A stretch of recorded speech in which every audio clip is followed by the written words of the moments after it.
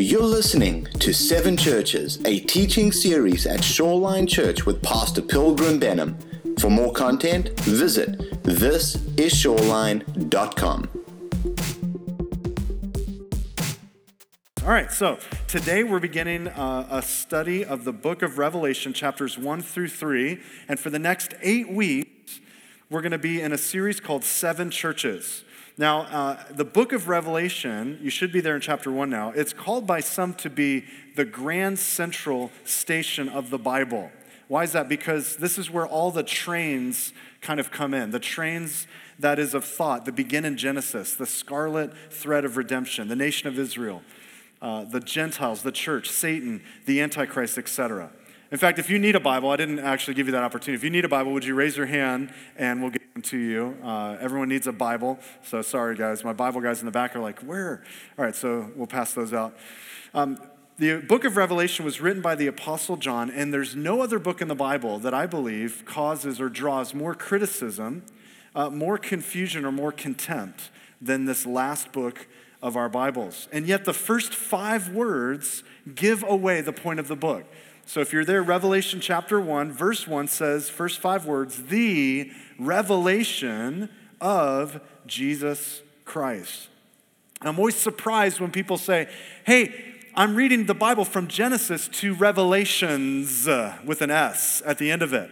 The reason I'm surprised by that is that it's not called the book of the Revelations, plural, but the singular revelation of Jesus Christ. It's not a group of things that John sees. It is one singular revelation. In fact, the word revelation on the screen is the Greek word apocalypsis, which means to unveil, to lay bare, to make naked, to disclose a truth, or to reveal. But my favorite definition, and the simplest one, is just the unveiling of Jesus Christ. That's what the book really is about, the unveiling of Jesus Christ. This is God's self-disclosure to us, and it's the culmination of the person and work of Jesus Christ over and in creation. We're going to get today the true unveiling of Jesus, the real revelation of Jesus as we look at this first chapter. And then starting next week, we're going to dive into what Jesus says to the churches of Asia Minor. And I think, guys, hands down, this is probably my favorite study in all of the scripture, the chapters 1, 2, and 3 of Revelation. Probably my favorite because we get a glimpse of who Jesus really is and what he desires for his church. You guys have been champs going for 4 months through the book of Ecclesiastes, and you guys are still here, alive and happy. That's amazing to me. And so now what I want to do is change gears a little bit, jump to the New Testament, see Jesus and his desire for the church. Now, how many of you have seen the show Fixer Upper? Has anyone seen the show Fixer Upper? A lot of people say my wife looks like Joanna Gaines, who's pregnant. Please don't go up to my wife and say, oh, Joanna's pregnant. Why aren't you pregnant? Please don't do that. My wife will smile and then walk away. If you notice on the show, Chip and Joanna put a big picture, if you would, a big banner of the previous look of the house. You know the show, they kind of put it on 2 trailers that move away. And what they do is they say, are you ready to see your new house? And the people go, of course we are. And so they basically pull these 2 large pictures aside. If you don't know, go Google it and watch it. And the people always start crying or they start convulsing. They just get super excited. They start laughing. They start clapping. They hug each other. And they can't believe what they're seeing. In a sense, that's what we're doing today. But we're going to discover far more than just a nicely remodeled house with shiplap and barn doors. No, we're going to see our Savior in all of his resplendent, unveiled glory. And so to that end, let's look at Revelation chapter 1, the rest of verses 1 through 3, and then we'll pray. Verses 1 through 3 say, the revelation of Jesus Christ, which God gave him to show his servants things which must shortly take place. That's the idea of end time events, eschatology, what must shortly take place in the future. And he sent and signified it by his angel to his servant John, who bore witness to the word of God and to the testimony of Jesus Christ, to all things that he saw. And then he says this, blessed is he who reads and those who hear the words of this prophecy and keep those things which are written in it, for the time is near. We're given a special blessing by listening or reading and then actually keeping the things we're going to study in the next 8 weeks. So special blessing. Awesome. I'm looking for a blessing anywhere I can find it. So thank you, Lord. There's a blessing for us this morning. Would you bow your heads and we'll pray one more time. Father, glorify your name. Bless this time as we open the scriptures. Would you open your heart to us? Lord, would you allow us to be changed from the inside out? The world says that we need to conform from the outward to the inward. We ask, Lord, that you would conform us from the inner man to the outer. Because outwardly we're wasting away, but inwardly we can be becoming renewed daily. And so, Lord, renew our minds and our hearts today as we look into the deep things of you, as we see Jesus like never before. Would you just unveil him in our own lives, in our own hearts? And if there's anyone here today that does not yet know Jesus, Lord, would you draw them, Father? Would you allow them today to come to saving faith in their knowledge of who Jesus is, that they'd respond and receive the righteousness of Christ imputed to them. Lord, would you work in our community? We thank you so much for our friends around the area. We think of Pastor Joe Harris up at Calvary 813 in South Tampa. Bless him today. Lord, continue to strengthen his family, his marriage, and Lord, use the word of God in that fellowship to impact downtown Tampa for your glory. We love you, Lord. We commit the rest of our day to you. In Jesus' name, God's people said, amen. What's the first thing that comes into your mind when you see the words on the screen? It's the first thing that comes into your mind. For some of you, it's the smoke, the pillar of smoke ascending from the Twin Towers. Some of you maybe have a picture of Osama bin Laden or planes going down in fields or into the Pentagon. Some of you have a picture maybe of the president. But I guarantee most of us see those towers going up in smoke. What comes to mind? The first thing that comes to mind when you see this name. What's the first thing that comes to mind? Probably now what about this comes to mind? Maybe another Muppet, maybe Big Bird, I don't know. Now what about this name? What comes to mind when you hear the name Jesus? What's the first thing that comes to mind?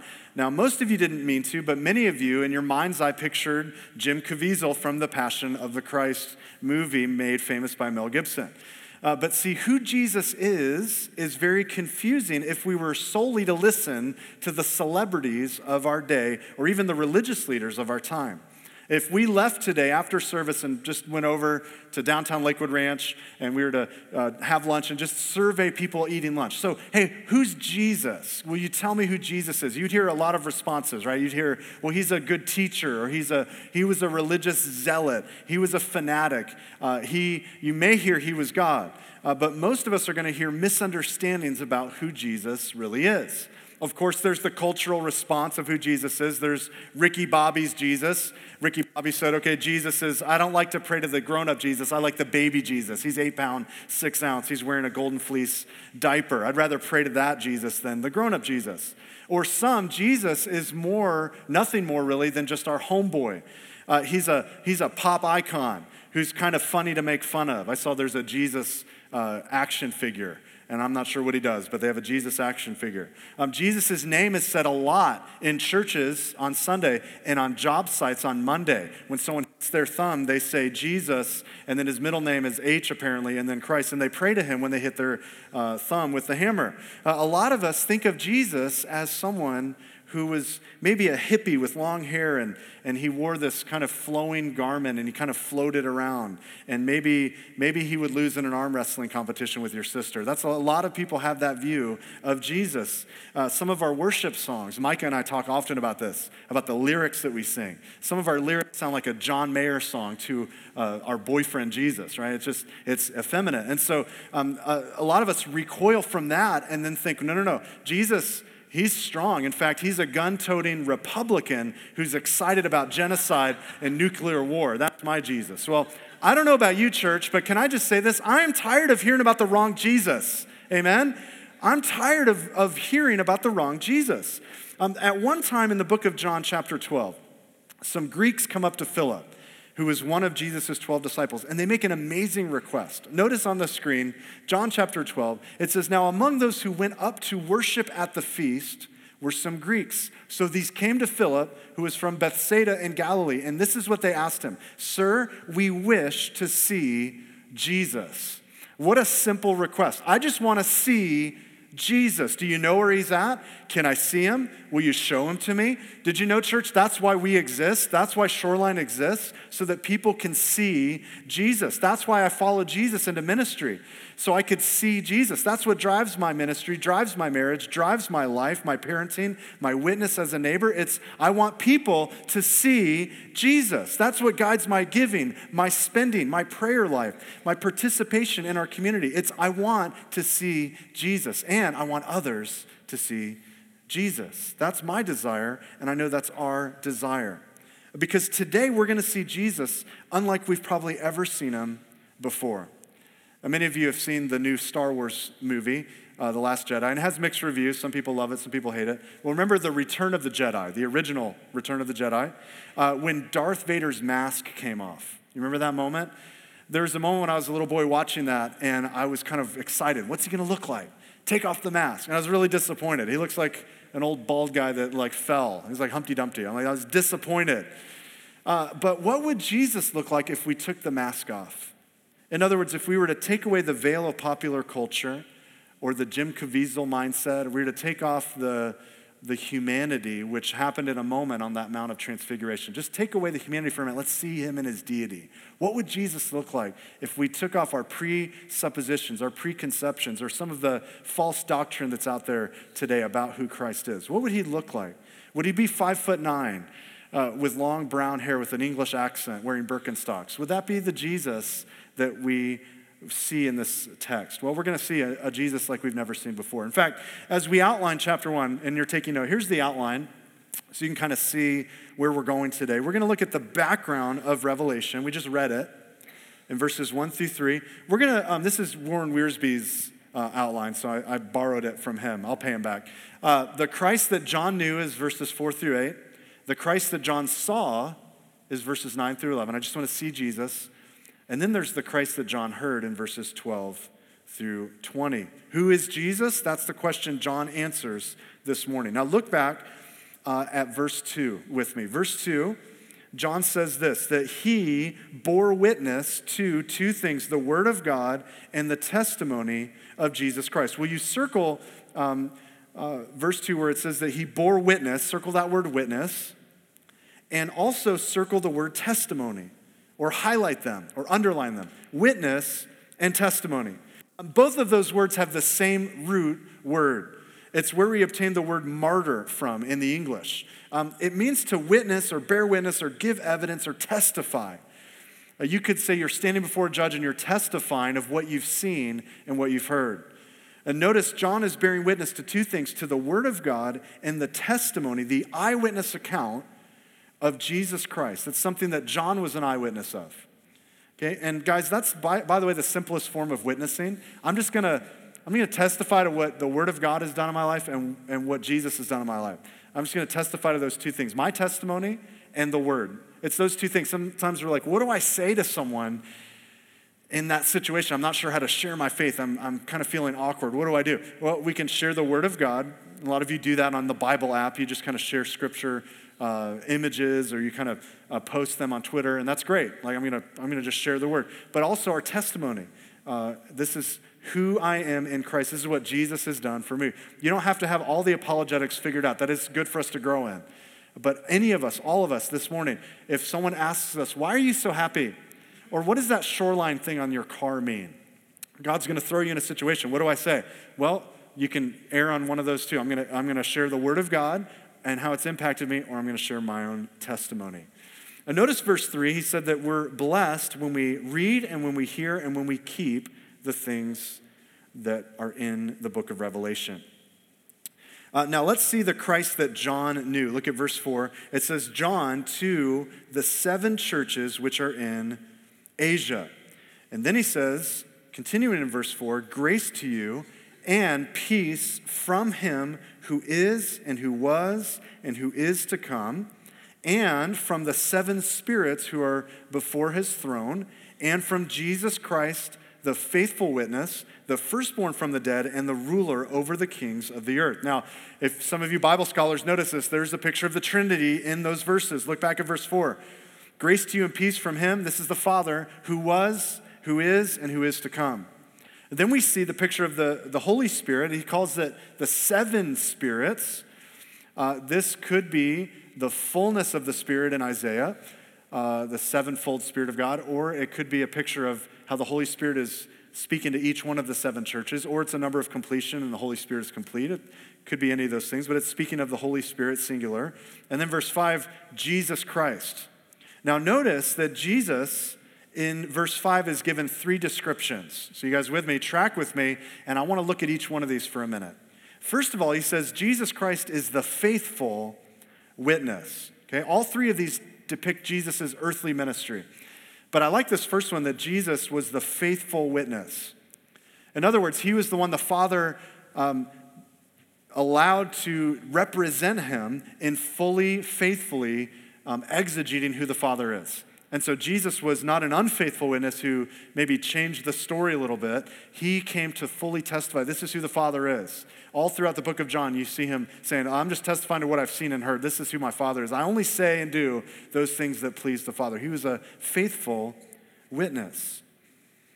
I love that there's an old Baptist missionary society that has a symbol of an ox. And I kind of like this. There's the ox and an altar. And the inscription on some of these, or actually there it is, ready for either. See it above the altar. It says, ready for either.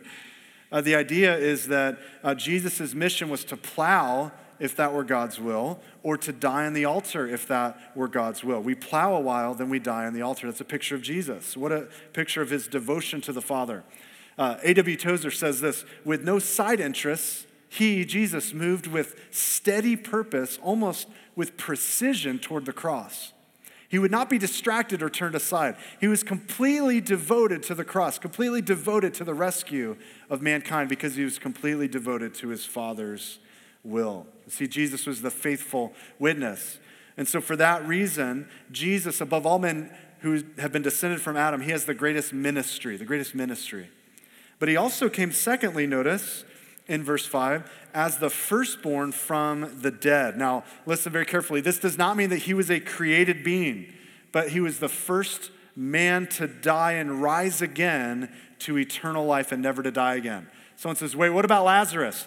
Lazarus was risen, but then he died again, right? He had to die a second time. Jesus is the first to die and then to rise again, never to die again. Paul told the Colossians in Colossians 1:8 that Jesus is the head of the body, the church. He's the beginning. He's the firstborn from the dead, that in everything he might be preeminent. So Jesus' death and resurrection give him the highest priority, highest ministry, the highest priority. But thirdly, notice, church, he's also the ruler over the kings of the earth. Jesus today sits on a pure white throne, and he reminds the kings and rulers of the earth who rule with a different type of rule, oppression and fear and political posturing and immorality. Jesus says, no, my rule and reign comes through a scepter of righteousness. So remember what Satan offered to Jesus through surrender and defeat. If you do this, if you'll surrender and through defeat, if you'll worship me, then I'll give you all the kingdoms of the earth. Jesus claimed by rightful right, ultimately, by his humility and obedience to death and resurrection at Calvary. And so ultimately, every knee will bow and every tongue will confess. And so Jesus has the greatest authority. In his earthly ministry, the greatest priority, the greatest authority. Jesus' first coming was very significant. And that's the Jesus that John knew. He was aware of that. He had been an eyewitness right there firsthand. He was there at the cross. He was there at the resurrection. He understood. And so we see kind of the benefit of Jesus' first coming in the next few verses. Look at the rest of verse 5. To him, Jesus, who loved us and washed us from our sins in his own blood, verse 6, and made us kings and priests to his God and Father, to him be glory and dominion forever and ever. Amen. And then he says in verse 7, for his future coming, behold, he's coming with clouds. Every eye will see him, even they who pierced him, Israel. And all the tribes of the earth will mourn because of him. Even so, amen. Awesome kind of text there. We could spend a month just in these three verses, but just gives us a picture of knowing that we're loved. Church, you're loved. Sister, you're loved today. You're washed from your sins, not because of your obedience and your goodness, but because of his blood. He's made you, you may feel illegitimate, he's made you to be kings and priests to his God and Father. We're saints, the scripture says. A lot of us feel like ain'ts, but the scripture tells us we're saints, we're priests, we're kings. And to him be the glory. Amazing, but he's coming again. And every eye will see him. And I love what Spurgeon says about this. He says, there is no true mourning for sin until the eye has seen Christ. It is a beautiful remark of an old divine that eyes are made for two things at least. Your eyes are made for two things. First to look with, and next to weep with. The eye which looks to the pierced one is the eye which weeps for him. Wow. You and I one day will bow before him having already received him, having already seen him, and already have wept. And so look at verse 8. This is Jesus now speaking. He says, I am, it's a picture of the burning bush and a picture of those I am statements throughout the book of John. He says, I am, here it is, the Alpha and the Omega, the beginning and the end, says the Lord, who is and who was and who is to come, the Almighty. Jesus says, I'm the Alpha and the Omega. That's the Greek first letter and the last letter in the Greek alphabet. If he were to say this in English, he would say, I am the A to Z. I'm the first to last. I'm with your vehicle, the driver and the mechanic. If you're on a flight, I'm the pilot and the steward. I'll be with you when you start your day, and I'll be there when it comes to an end, and every moment in between. Jesus didn't come into existence when he was born of a virgin. He's always existed, and he will always exist. He said, heaven and earth will pass away, but my words and I will never pass away. They'll always remain. What a comfort for you and I. What a comfort to know that when we stepped foot into existence, Jesus already said, I am. As we live our lives under the sun, Jesus says, I am. And when we step from life into death, into eternity, Jesus will always be. He says, I'm the one who is, who was, who is to come. I'm the Almighty. You want to circle the word Almighty? It's the phrase throughout the Old Testament, El Shaddai, the patriarchal name for God. The Almighty, El Shaddai. Okay, so now here's John's testimony. Go back to verse 9. Here's what he says. He says, I, John, both your brother and companion in the tribulation and kingdom and patience of Jesus Christ, I was on the island that is called Patmos for the word of God and for the testimony of Jesus Christ. There's those two things again. He said, I testified of what Jesus did in my life, and then I preached, and because of that, I was sent in exile to this island of Patmos. Now, here's a picture of Patmos. I had the chance this week to fly there and take that picture. Actually, I just Google searched it. It's a rocky, remote island. Now, on the other side of that, I didn't want to show you the other side. There's a bunch of cruise ships and these beautiful little villages because it is a destination for, they actually have the 7 churches of Revelation cruise. So, hey, if you're going to go on a cruise, why not go on a biblical cruise? That sounds exciting. And so I want to show you this picture. That's where John was exiled, and that's where he received this revelation of Jesus. And so he was exiled because of the word of God and the testimony of Jesus. Look at verse 10. It says, he says, I was in the Spirit on the Lord's day, that would have been on a Sunday, and I heard behind me a loud voice as of a trumpet. I was standing there in a loud voice like a trumpet. I was in marching band, and I stood in front of the trumpets. That's not a place you want to be, all right? This is loud. This is alarming. It's disarming. It's powerful. And this is what the voice said, verse 11, I am the Alpha and the Omega, the first and the last, and what you see, write in a book and send it to the 7 churches which are in Asia. And here they are, to Ephesus, to Smyrna, to Pergamum. You're to send it to Thyatira, to Sardis, to Philadelphia, and to Laodicea. Sometimes Pergamum is known as Pergamos. Okay, so these 7 churches who are receiving this letter, I need you to track with me a little bit. These are 7 literal churches. They actually did exist. They were cities where churches were gathered. They had pastors and elders and a flock. And Jesus has a very specific message for them. But these 7 churches also can be applicable to any church at any time. In other words, though the church that met in Ephesus needed to hear, hey, you've left your first love. Repent, return, and do the first works. They needed to hear that. but so do we. You and I, the church 2,000 years later, we need to hear, hey, you've left your first love. You need to repent. You need to return. It still applies. It's kind of like reading a newspaper article where back in the day they would submit Dear Abby letters. You remember those? They would write into Dear Abby. And I think Abby died, and they still had someone named Abby that was answering the correspondence. And that was for that one person to read, oh, Abby answered my question with her psychobabble nonsense. But she answered the question. And all of us can listen in as well. It's for one person, but we can all glean. Now, some people take church history, and what they do is they assign each of these 7 churches to different eras in church history. So they were like, the church in Ephesus was the 1st century church, and the church in Smyrna was like the 2nd and 3rd century church. And though that's intriguing, and there are some parallels, and it's really fun to read, and it's very insightful, there's definitely correlations. It's not implied in the text. It's not stated by the author. So we're not going to interpret it that way. You could apply it that way. We're not going to interpret it that way as eras in church history. Now, something very interesting about these 7 churches, and for us to glean from today, kind of the main is, listen, each of these 7 churches needs something very specific. And if we were to scan over them, you'll notice each of them needs a remedy. There's no perfect church. Every church has its strengths and its struggles. But the remedy for each of these churches is none other than Jesus himself. Let me put them on the screen for you and kind of outline the churches. Notice there's Patmos off in the Aegean Sea, and you'll see Ephesus, Smyrna, and the like. This is kind of in modern day Turkey. And so let me show you kind of the listing of each of the churches. Michael, I think you can put the next slide up. Ephesus is a picture of a busy church, the busy church. They have endurance, they have perseverance, they have hard work, but they forgot Jesus, even with all the doctrinal accuracy that they had. They left their first love. And they needed to see Jesus with eyes of love again. And then we have Smyrna, the suffering church. Jesus said, I know your poverty and your afflictions. Don't be afraid. And he identifies with them from the agony of the cross. The church at Smyrna needed to see Jesus on the cross. The church at Pergamum was known as the compromising church.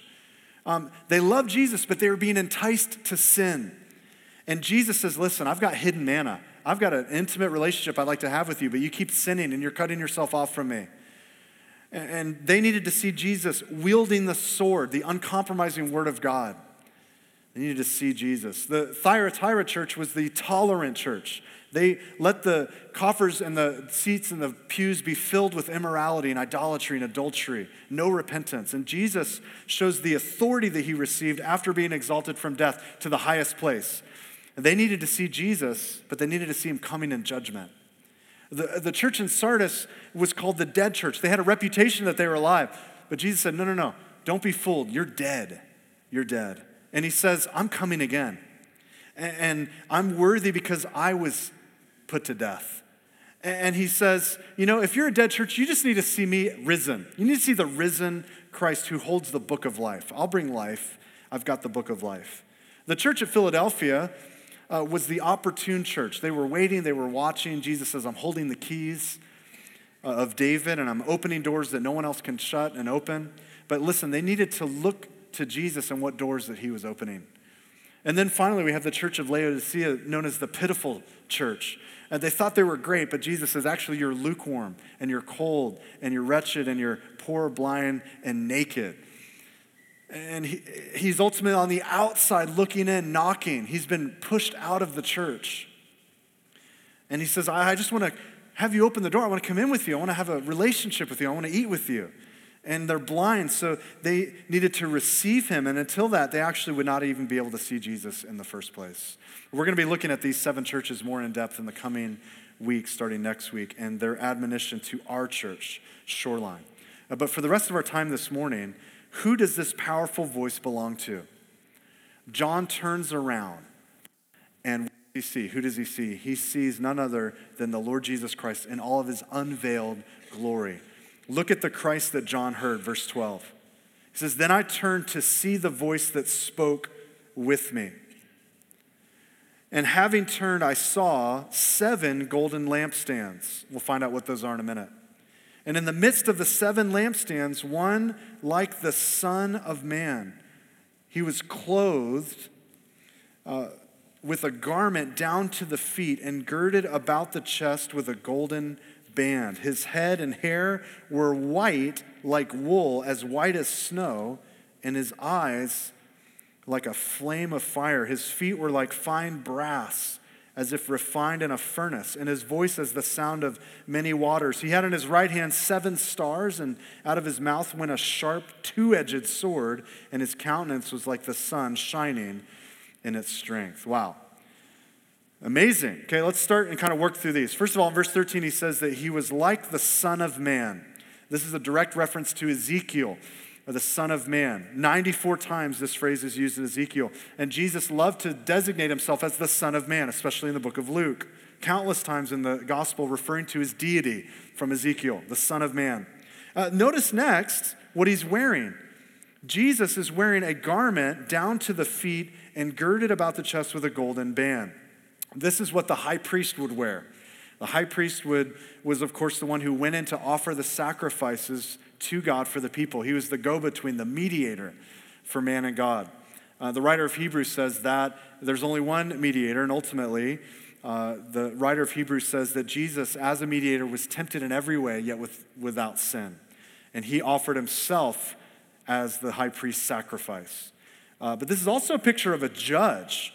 And notice his hair. His hair and his head were white like wool, as white as snow. He's got white hair. That's a little bit different than where we see Jesus leaving in the book of Acts. A little bit different. He's got white hair now. White hair tells me 2 things. First of all, wisdom. My grandparents have white hair. And Proverbs talks about white hair being the crown of the righteous or the wise. I love that.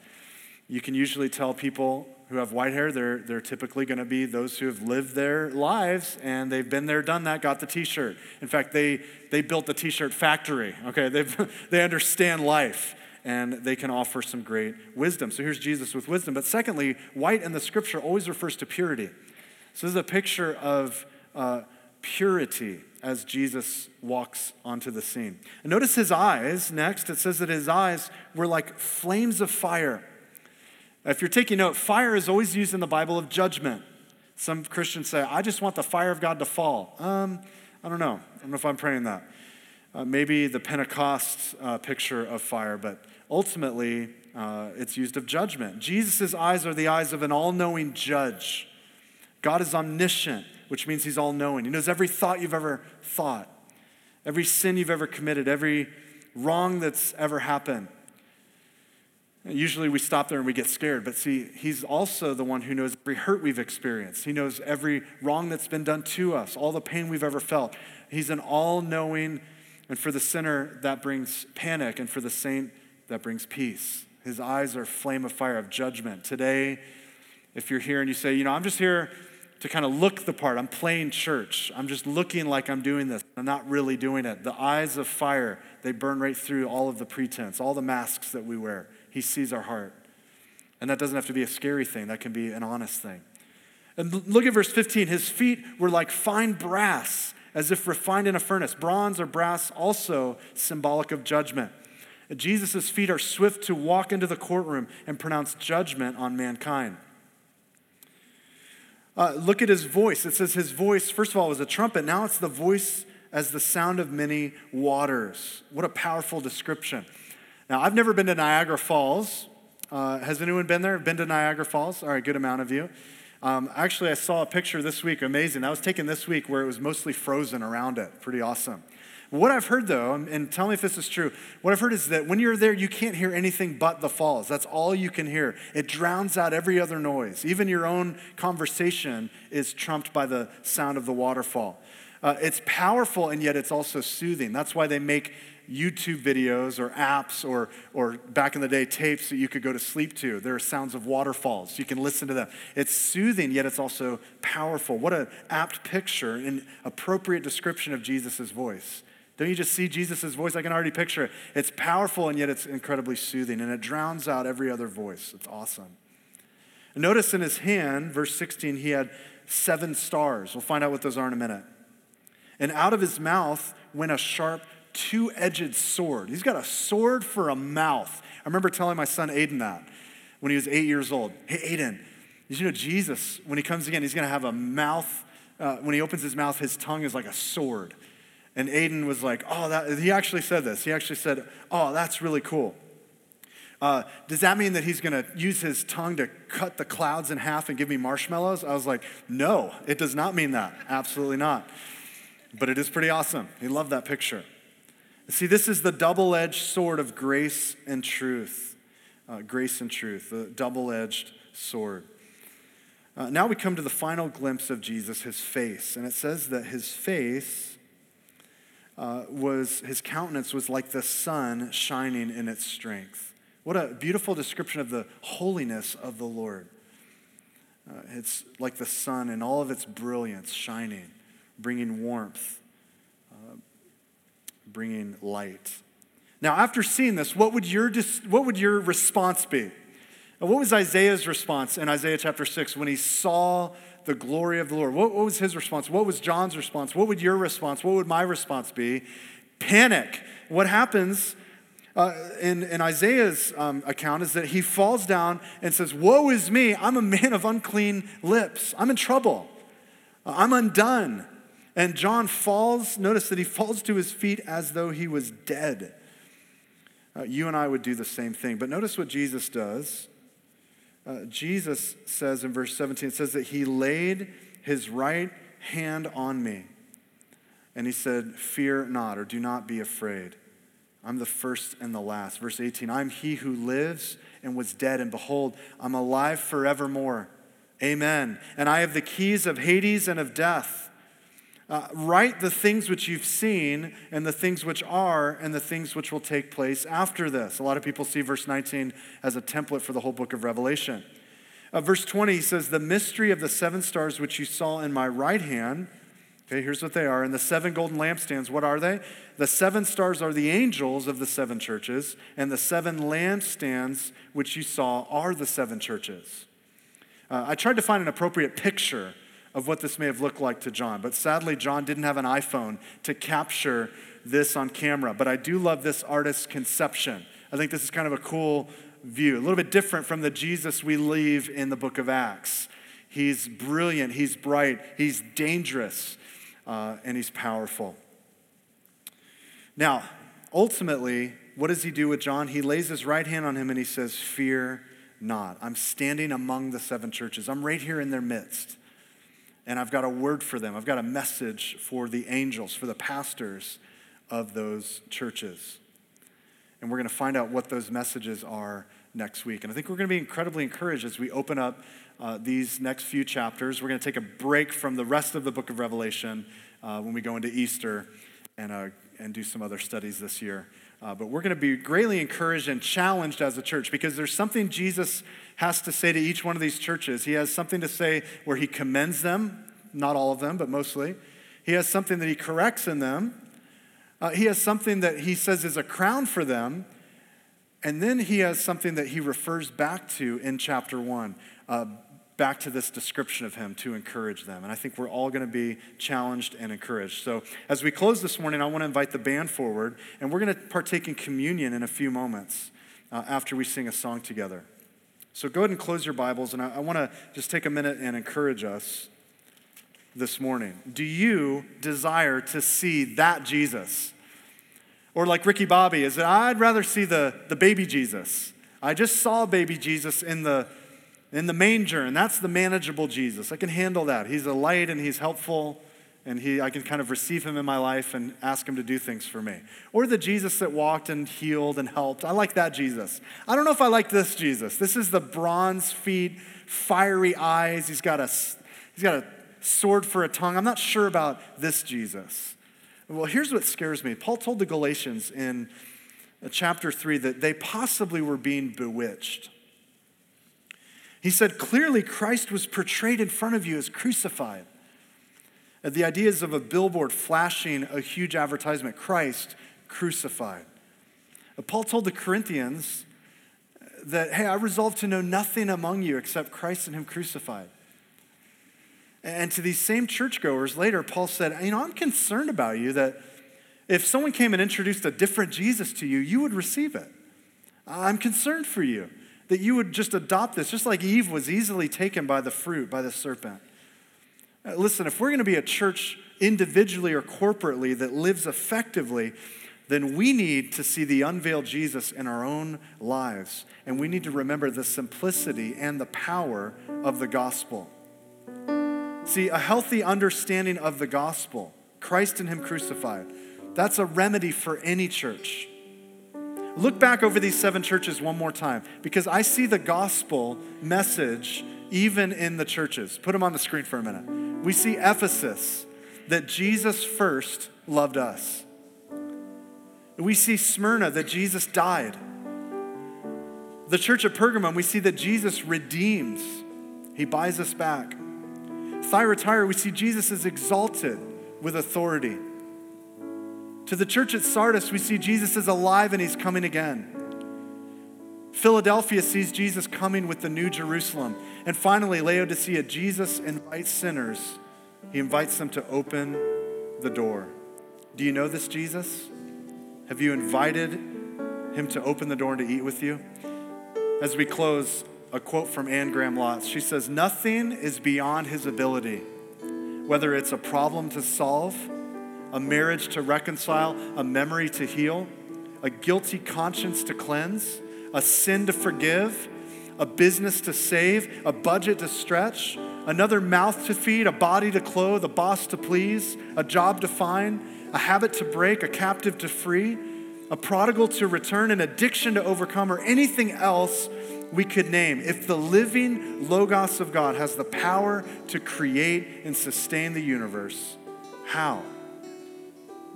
How can you think his power is insufficient for you? Do you see this Jesus, the way he's described here? Would you bow your heads with me for a minute and your eyes closed? Do you see the righteous judge, all-knowing, all-seeing, all-powerful? And when he looks at you here this morning, all the excuses, all the pretending, all the playing church, it goes away. It's burned away by the eyes of blazing fire. All the fears are taken away by the hand that touches your shoulder today and says, "Fear not." All sins are taken away by the high priest who understands how hard it is to fight temptation. All the other voices that call out and speak to you, they cry out and are silenced by the voice like powerful rushing water. All the things you thought you knew about life are answered by the one who's wise, whose hair is white as snow. And today, what does he say when he looks at you? One day, you and I, all of us will stand before the Lord. And what will he say? What will I say? Hopefully all I can utter is praise. As I bow my knees in adoration, I pray that he'll pronounce those words, "Well done, good and faithful servant." Do you wish to see Jesus, church? We need to see Jesus unveiled in our own lives and in this church. We need the gospel. What is the gospel? The good news, the great news, that though we were separated from God because we each went our own way, we went astray, God loved us and pursued us and provided a way of salvation, not through the path of religion or perfection, but through faith in his Son. Jesus has made a way for us. He who knew no sin became sin for us.